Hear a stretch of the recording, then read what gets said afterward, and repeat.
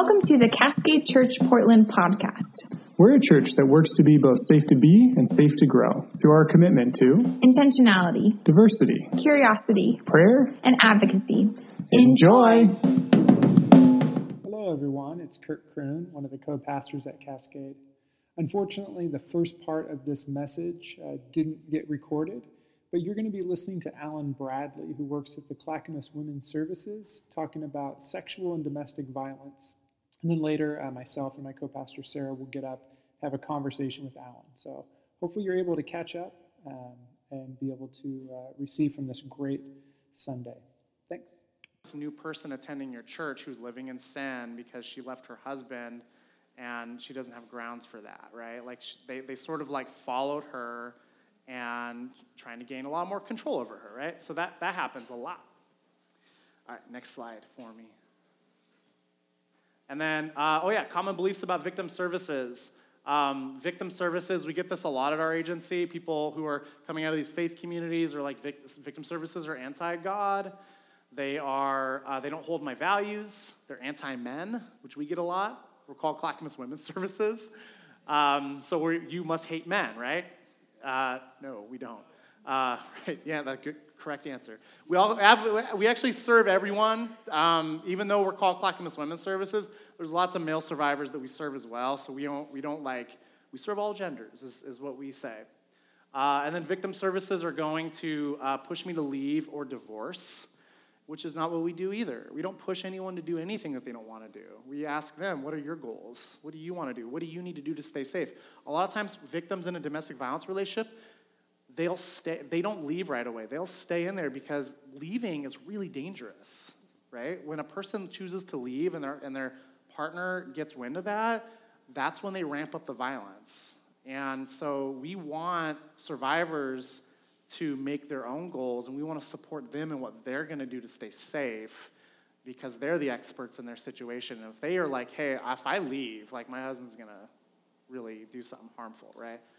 We want them to do whatever they need, or their kids are at risk, right? So we want them to be safe. We don't push them to do anything they don't want to do.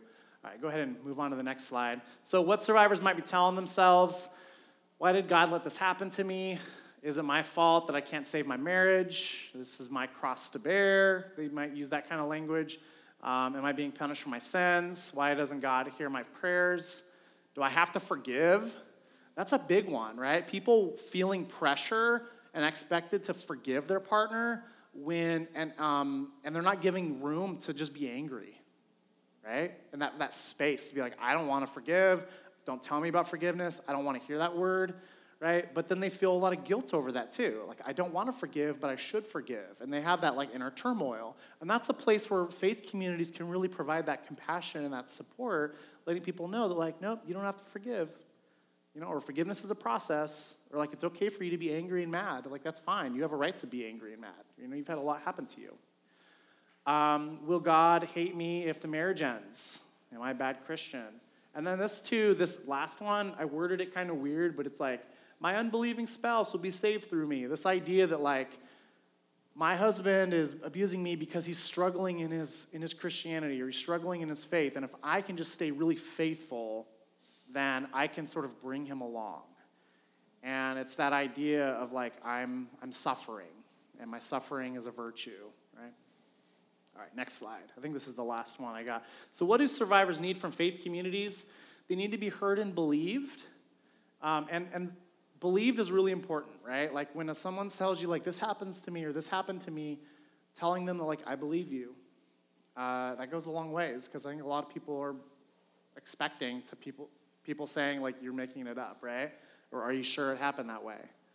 And so telling them, this idea that like people make things up or they're falsely accusing, like that does happen sometimes, but like by and large, people, when they say that they've been assaulted or when they say that they've been abused, like usually they're telling the truth. So we always tell people to believe them, validate them. They need confidentiality, transportation or childcare, referrals to advocates, and sermons and teachings focusing on domestic violence and sexual assault. I think even though it's really, really tough to talk about this topic, it's also, there's a validating aspect that comes from that, right? That this church feels like this issue is important enough to bring it to the surface so that it's not taboo, it's not swept under the rug, but we're talking about it because it impacts so many people. But they also need interpretations of religious texts that support and encourage the survivor, right? That emphasize the safety of the person. And a lot of times survivors are told, especially survivors within a faith-based sort of marriage or relationship, they're told from their abuser what to think all the time. And what survivors need is help separating what the survivor believes and thinks rather than what they've been taught to or told to believe. And so that's the role of that's a supporting thing that faith communities can do. So when someone's like, God's going to be mad if I leave, or like, if I divorce my husband, he's going to be really mad at me. And so asking them questions like, well, who told you that, right? Who told you that? And why might that help your husband who's abusing you? Why might that help him if you do believe that, right? Like, sort of like helping them separate what the garbage that they've been taught with what do you believe? And then understand that leaving a domestic violence relationship increases their risk of harm. So not pressuring a person to leave, but letting them do what they need to do to stay safe. So that's how we could support survivors. I think if you can click over. Oh yeah, I got one more. I don't know if I'm over my 20. Okay, so I'm on time. Got time limit. So one is reframing what success looks like. So I've talked about that. That's what our advocates do a lot. And so if a survivor's like, I'm gonna seek support from my faith community, anticipate that like everything that could go wrong might go wrong, right? With that. So reframing what success looks like might be like, hey, you spoke your truth. That's really important. Or you've really inspired other survivors in that faith community. Even though maybe the church leadership didn't respond the way that you wanted, or some people didn't really believe you, like you really were an inspiration to other people. And that was really brave of you. And so that's success. Encourage her to say no to marriage counseling and explain why it's not safe. That's a really good one. Anticipate their safety to be jeopardized, right? And so you don't want to it's not like all doom and gloom, right? But it is like, hey, like expect that like this might happen, or like this has happened in other churches. And I just want to talk about if this does happen, like what can you do to like keep yourself safe? So faith communities blaming and turning against her, church leadership becoming abusive, expecting her to forgive him. And then if that does happen, if a church is like really not supportive or turning against the victim, helping them to sort of find other communities maybe outside of that faith community for that additional support that they need. So that's how we can help people stay safe. Yeah, that's all I got. Yeah, thanks.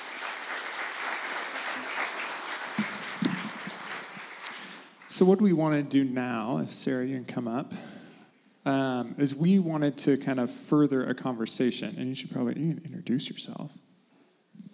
I'm Sarah. I'm the co-pastor. Is that what you want? Okay. This is your first time up. I wanted people to know who you were, if they didn't know already. Sarah. Oh. Yeah. Today. To do today? Yeah. She's been up a couple times. Today. Yeah. Thank you. I was very confused. What we wanted to do to kind of wrap up this time is we wanted to have a conversation. One of the things I think can be damaging is a lot of times in churches, you can have a conversation like this and be like, see, aren't we glad we aren't one of those churches? But actually, you're not. You just started a conversation. And we actually don't believe we're a great church for people that have been in domestic violence or sexual abuse. But we wanted to have a conversation about that so that you all can participate. Because it isn't, although Sarah and I as co-pastors have a responsibility to create a structure and a system that supports a healthy church response, we ultimately create that environment. And a lot of these harmful teachings or things are actually experienced not just from pastoral support, but actually members. So how are we all coming into a conversation about how do we build and create this? And if this is your first Sunday and you're like, oh, this doesn't apply to me, no. You still have great observations and insight into how churches could do this poorly or how they can do it really well. So to start, we wanted to ask Alan, as someone who's been a part of Cascade, What are some aspects of Cascade that are kind of helpful in this areas, and what are some aspects that aren't as helpful? Yeah. Can we caveat also that you were a pastor before you did this? Yeah. I feel like that's a helpful piece of information of why Yeah. you're passionate about this as well. Yes. Yeah, I used to be a pastor. Yeah. Good point. Yeah. So what has been helpful, and one of the things that has drawn my family to continue to be a part of this community is that I think that this church allows people to have space to think what they think and feel what they feel, whether that's like positive things or negative things, right? If a person, I remember one Sunday, you guys had a couple counselors up here talking about something, I think it was prayer. Yeah, it was prayer, right? And and they just gave people permission to feel reservation about talking about this topic because people have baggage around anything regarding faith communities. And so I think that's one of the things that is an asset to this church as a church that's a safe place for survivors, is you give people room to be angry. You give people room to feel defensive and to wrestle with some of the things that they're processing rather than telling them what they should or shouldn't feel. So that's huge. And then one thing that I would say is detrimental, not about Cascade specifically, but I think with small churches in general, is everyone tends to know everyone's business. And so that confidentiality piece is huge.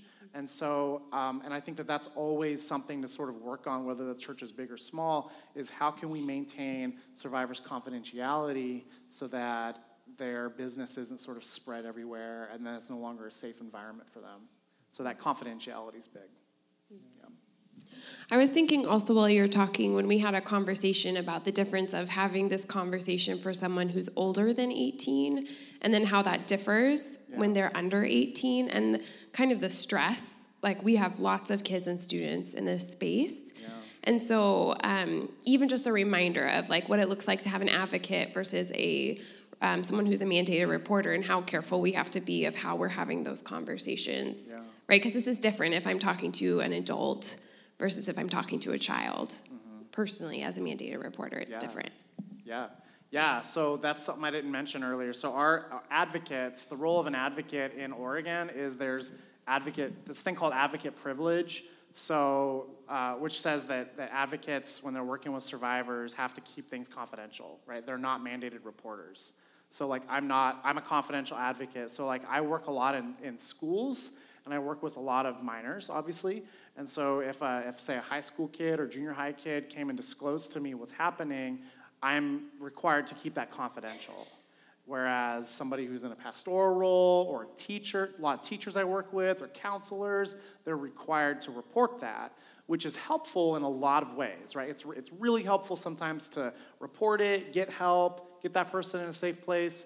But sometimes reporting things isn't always the safest, especially when a person is living with their abuser and say something is reported and then investigated and then nothing's done, like there's no action taken. Now the abuser knows that the victim has said something to somebody, right? So that's where sort of we come in, is like we're confidential and like we'll help a person report if they want to, but we just kind of give that person control over whether that happens or not. Yeah, and I just think that's such a powerful distinction, if that makes sense. If a kid comes to me, what would happen is I would go I'm a mandated reporter, so I would make a phone call. And so what I found so powerful in our conversation is how we can bridge together in terms of having an advocate working alongside of you talking about, hey, how can we have you have conversations with someone like your pastor? Yeah. And also, when I talk to a kid, one of the first things I tell them is, just so you know, I'm a mandated reporter. I would stop them in that conversation. But that can be really painful also, if that makes sense, because it stops trust all of a sudden in what I'm required to do versus what Bradley or Alan would be required to do. Yeah. Sorry. Yeah. I always want to flip your two names. Is that everybody? Sometimes, yes. Sometimes, yeah, there you go. It's common. Yeah, but that's a really good point. Yeah. And then, Alan, did you have a question for us? Yeah. What is your greatest pastoral concern in doing church with survivors? Yeah. So this is something that we've talked about, is that ultimately these things happen in relationship, and churches are relational institutions. and bodies. And so it gets really messy and unclear. What do you do with an issue like this? So at Cascade, kind of the framing narrative of it all is that we believe that God stands on the side of the marginalized and the oppressed, always. So anyone who is without systemic power or anyone who's being abused in any kind of way, God is with that individual. And we see that story over and over again throughout Scripture. And yet the practicality of, do we bar the doors for someone who's been accused of abusing another individual? And we had a story that was shared. If you wouldn't mind talking about you and your wife, Becky, had kind of talked about a situation that you had before that I had never thought of. Yeah. So when we were on staff at a church, there was an abuser abusing their partner, and so we were supporting that. We had a disclosure. We're not minors. And so we had a disclosure from the victim, and then we went and, not I, but one other person went and confronted the abuser. And then left, and then the victim followed, right? And that's something to keep in mind with domestic violence is, and I'm sure that many of you have seen this happen with friends and family and people in your lives, is people, when they're in abusive relationships and they want to leave and they recognize that it's abusive, they don't just leave and then it's done. A lot of times they leave and then they go back, and they leave and they go back, and they leave and go back, and that's a part of the process that most survivors go through. Is it's not always a clean break. There's an emotional bond. There's this thing called trauma bonding that some of you might be familiar with, but it's that trauma bonding that my abuser is really hurting me, but also they're meeting some of my needs. And so I have this attachment to this person.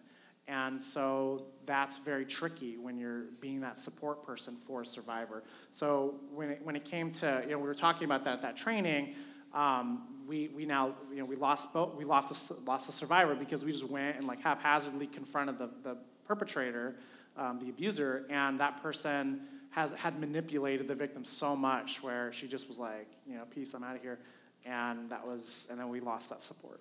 Yeah. So it's important, I think, to before talking to an abusive individual to make sure, first of all, that the victim is safe and that knows that you're going to go do this. And that gives you permission to go do that. Like making sure that victim is the person that's in control of what's happening when it comes to their situation. Yeah. And I think that kind of speaks to the complexity of the issue. Yeah. Is that you'd want to step in and say, okay, you're not allowed here anymore. But if you lose relationship with the survivor, that's actually incredibly damaging. Was that the best decision that could have been made? And all to say, what are our concerns pastorally about this issue?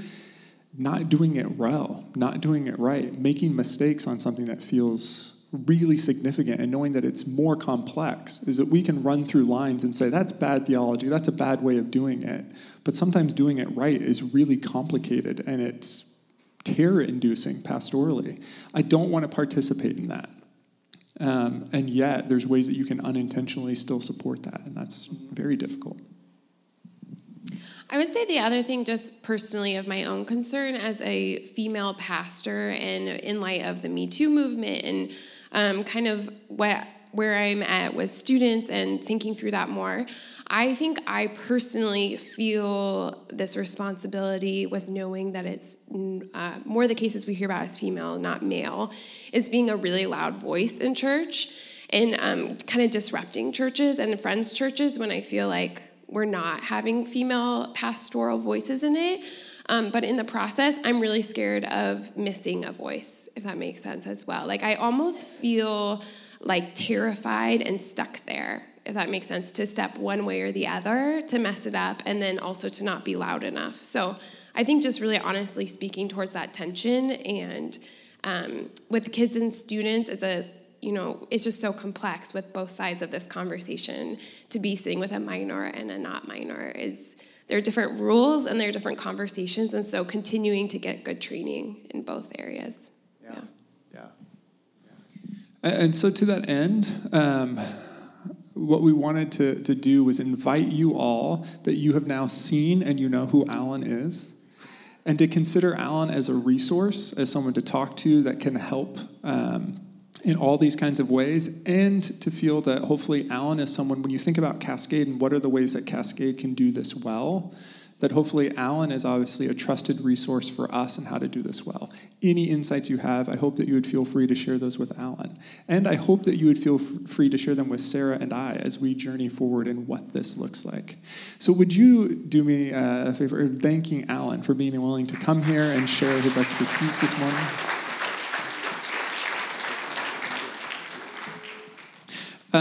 So, to that end, we hope that the conversation is ongoing and not done. But a couple of things that we are going to do is that it wasn't just like, hey, this is a Sunday where we're doing DV, and we're going to put out some material and then we'll be done. But that's going to be an ongoing part of Cascade. So those resources will always be on the resource table kind of going forward.